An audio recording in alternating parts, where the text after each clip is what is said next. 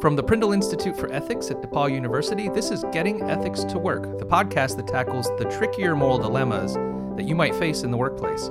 I'm your host and Prindle Institute Director, Andy Cullison, and with me is our producer, Kate Berry. Hello. For each episode of Getting Ethics to Work, we discuss a case and unpack the difficult and often hidden ethical tensions that can make it hard to get along with others at work. And by the way, case is just an ethicist word for story. Before we get started, I want to remind everyone that we are not lawyers and are not offering legal expertise, but as an ethicist, I can definitely help you figure out when it's okay to make fun of your coworkers' shirts. So Andy. Yes. This is Getting Ethics to Work. It is. It is our first episode. It is. Why did we call it Getting Ethics to Work? Well, we wanted to do a podcast about ethics in the workplace. Right. That was sort of our starting point.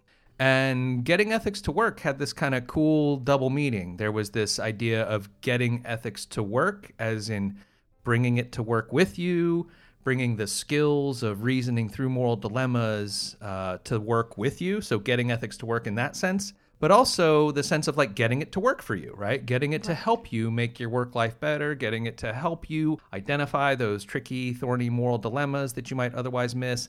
And also helping you learn how to better talk about those difficult ethical issues when they arise, and then ultimately figure out what you ought to do. Awesome. I can't wait. I'm excited. Okay, so that's all great. What are we actually doing here? Yeah, so what does a podcast like that actually do? Well, I think one of the things we want to do is help people start to think about ethics as more than something just like compliance. I think people often, when they hear about ethics in the workplace, think about learning what the rules are and all that kind of stuff. And that's not what ethics is about as we conceive of it.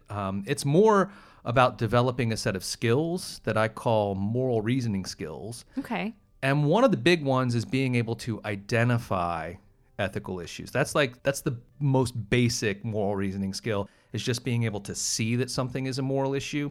And I thought one of the things that would be good is to kind of impress upon people the idea that, these ethical issues are everywhere. They're hidden all over the place.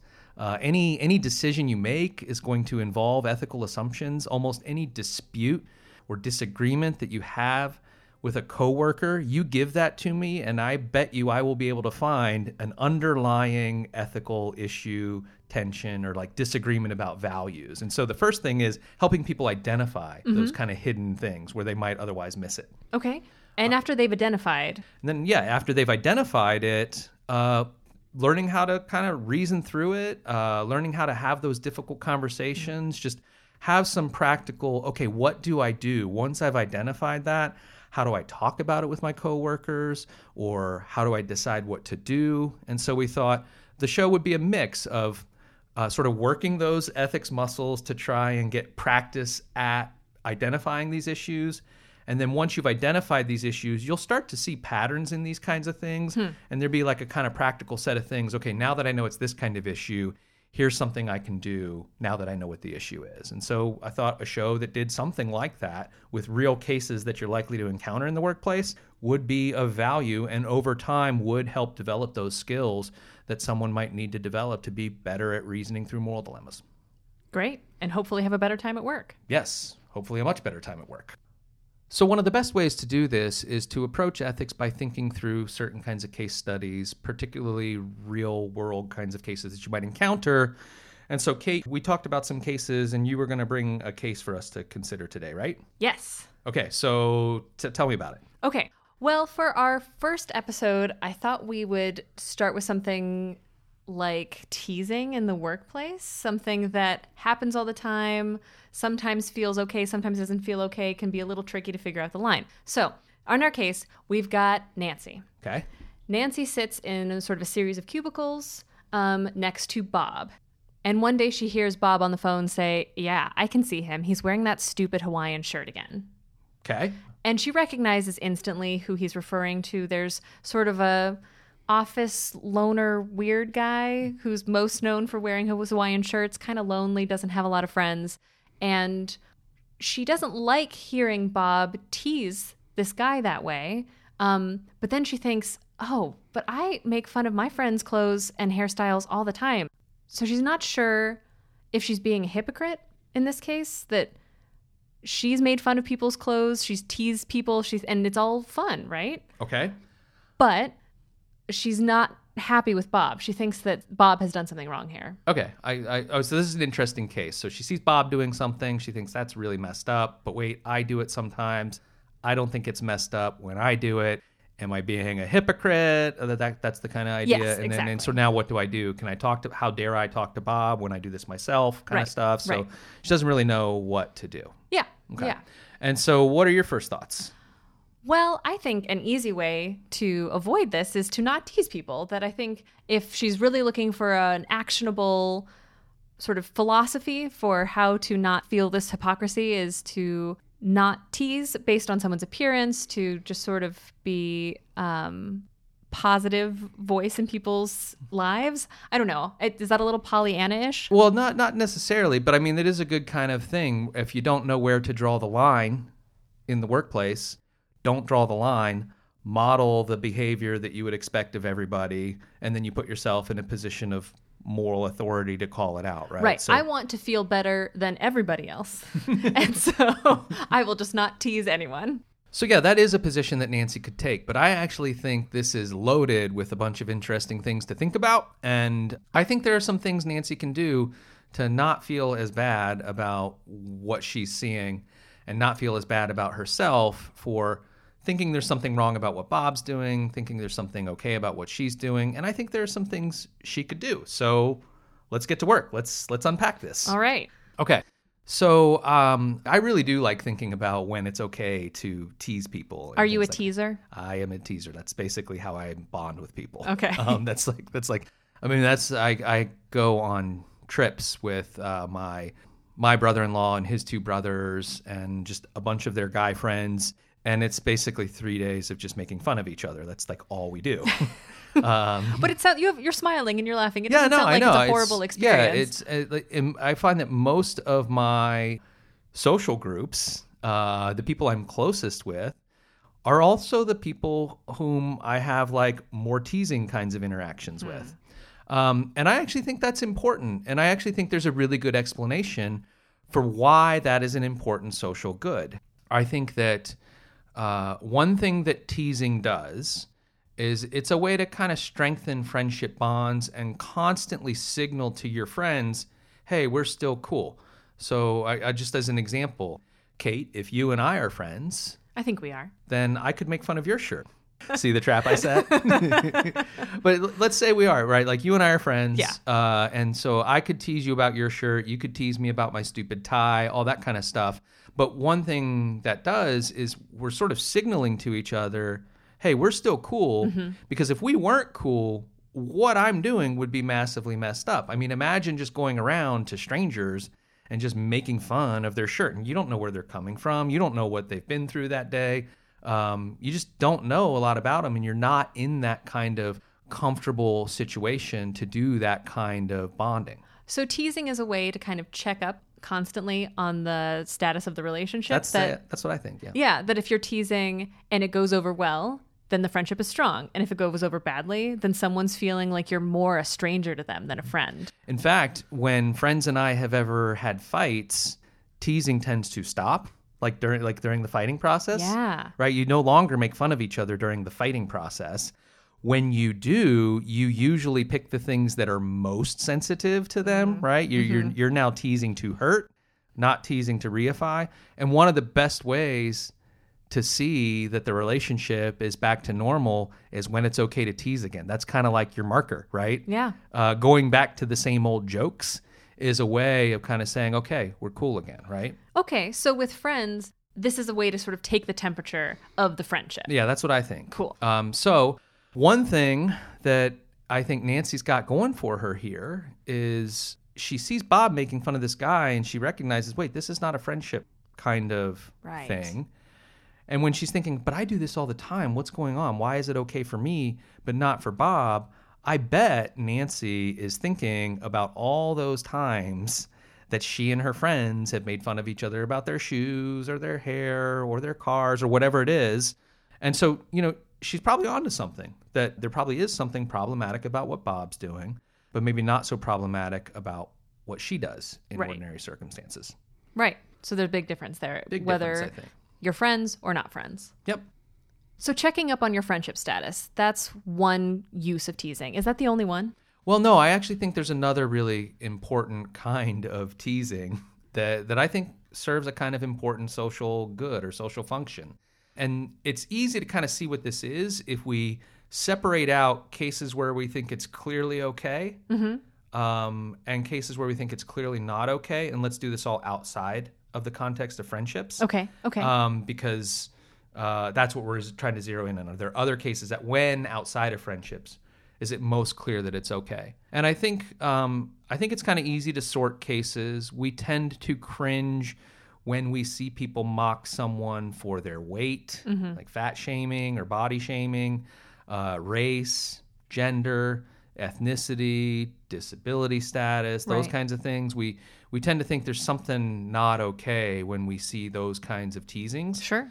But where we are most okay with teasing outside of friendships are cases where someone has kind of messed up in some mild way. Okay. And you think, yeah, he or she sort of deserved that. So if someone makes a really silly mistake over and over and over again, right? They're always, forgetting to do this thing or something like that. I can give you an example with me All right. in this workplace when my coworkers make fun of me.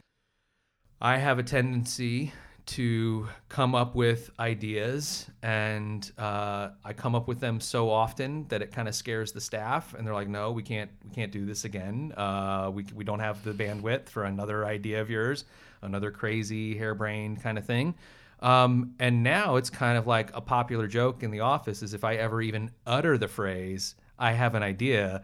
Like people tease me, they run from me, they they're like they roll their eyes, they're like, oh God, right? Like all that kind of stuff. But the idea is, I do think a leader in an organization needs to be careful when they just utter phrases like I have an idea, because it does a lot of things to your coworkers. Particularly if you're ambitious and likely to go forward with it without consultation, right? The phrase, I have an idea, carries an enormous amount of weight with it. And so I think it's totally okay when my staff kind of tease me about having too many ideas. Right. It's a way to signal gently to you, only tell us the ones you're really serious about, because if you try to have us do every idea that pops into your head, we are going to be working like 36 hours a day. Yeah, exactly. And only tell us the ones that you're seriously going to follow through with. Only tell us ones that you seriously think we have the resources for, right? Like those kinds of things. And, you might want to go down a bunch of rabbit holes, Andy, but we don't want to go down those rabbit holes with you. So let's rein it in a little bit. Yeah. Sort of. There's some other ones in the workplace I can think of, things like someone who's chronically late. Yeah.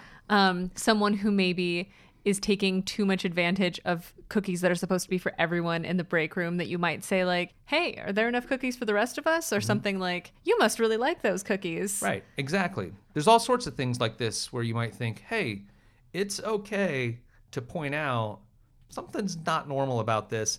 And it's okay for me to point out that it's not normal. And it's okay for me to gently signal to you like, hey, maybe don't do that, right? Right. You're trying to discourage this behavior and encourage maybe being more thoughtful or on time or to think very deeply about which ideas you want everyone to jump on board. And it doesn't just have to be toward another person to try and change their behavior. One thing we often do is collectively tease like a third party person as a way to signal to each other kinds of behavior that we think is not appropriate.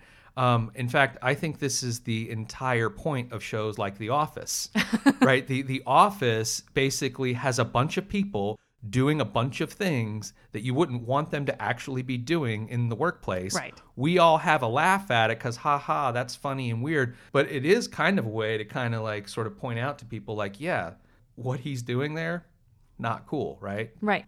So is this what Bob is doing with the Hawaiian shirt? Well, that's what I was thinking. I was thinking another reason that Nancy might feel this kind of, well, Bob's doing something not okay, but it's okay for me. Nancy, she might be thinking about times where she has made fun of friends, but she also might be thinking of times where she's engaged in this kind of rebuke, right? So she's mocked people who aren't friends, but she did it in context where it was like she was permissibly pointing out something that maybe it's something that should give us pause and something we should think about, was calling attention to it.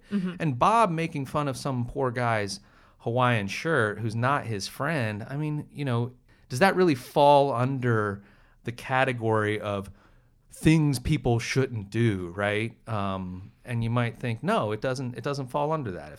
If wearing Hawaiian shirts makes this guy happy, and it's let him do it, and don't be the sort of person who uses this tool that we often use to point out to people, hey, I think you need to change.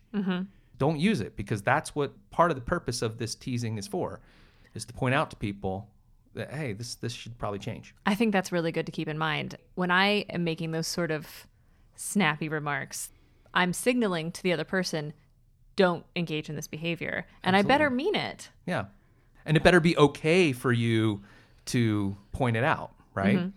So this sort of points to a kind of view that there's an important social function to teasing, which has to do with strengthening friendships or pointing out things that we think it's okay for people to say, hey, we should pause and think about this and think about whether or not this is okay, and maybe change your behavior.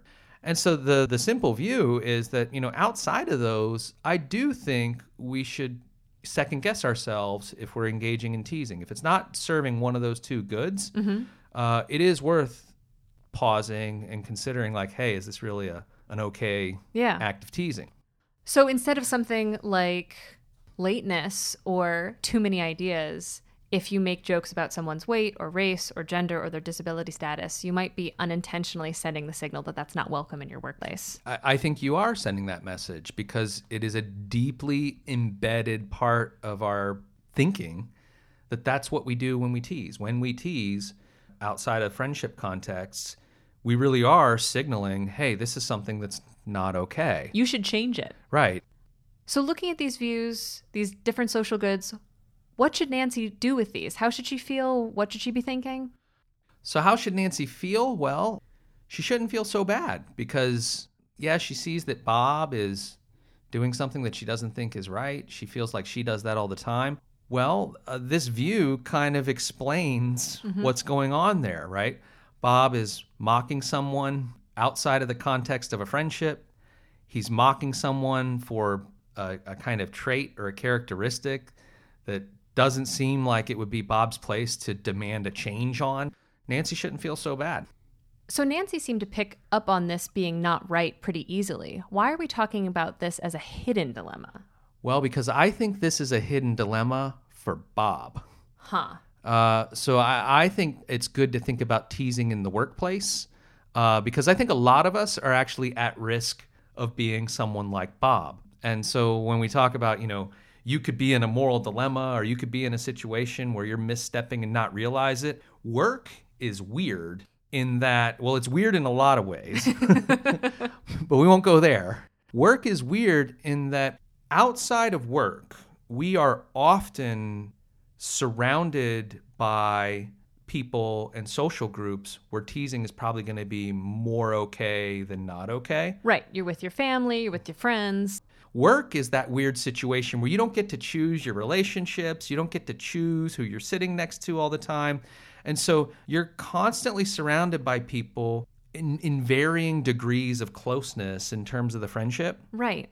Someone like Bob could think that teasing is so normal, so a part of my daily routine, that Bob doesn't even realize that there might be lines that could be crossed when you walk into the workplace. Nancy actually seems to be ahead of the game, because her little moral compass at least pinged on it, even if she couldn't exactly explain why.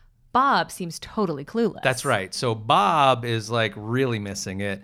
Nancy is already kind of ahead of Bob and saying, oh, wait, there is a kind of important difference here. But the other thing that I think is interesting and hidden about this case, it might not be hidden to Nancy that, like, okay, something's going on here. I can't quite figure out what it is. The hidden thing is, what do I do in this situation? Right. And she might not even realize that there is something she can do, because she hasn't thought about where to draw the line on the ethics of teasing.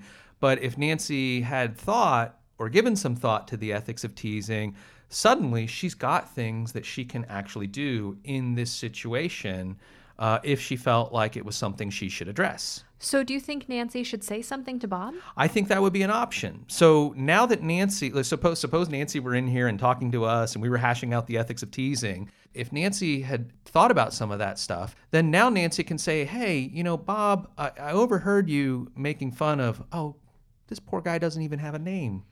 That's how much of a loner he is. We didn't even name him, did we? Just Hawaiian shirt guy. Oh, man. That's really sad. Well, that's how little everyone knows about him. He has that few friends. He doesn't even have a name in our made-up story. Okay, let's give him a name. He's got to have a name. Mark. All right. So Nancy could say, hey, Bob, I heard you making fun of Mark's shirt. You guys aren't really friends. A lot of times when I'm teasing people, like it's clear to me that it's okay when I'm friends or when I think someone really needs to change something about themselves. But this didn't seem like either of those. He's not like a close friend of yours. You're not making fun of him for something that like you think would warrant change. And so I was just wondering, are you sure you think that's okay? Something along those lines. But the idea is now Nancy can move from having this gut feeling that something just ain't right. Right.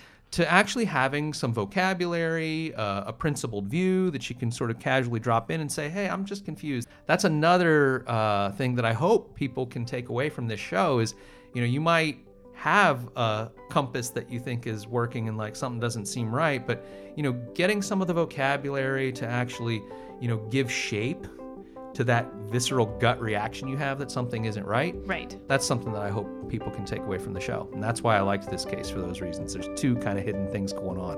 One for Bob and one for Nancy. Thanks so much for joining us as we try to get ethics to work. I'm Andy Cullison. And I'm Kate Barry.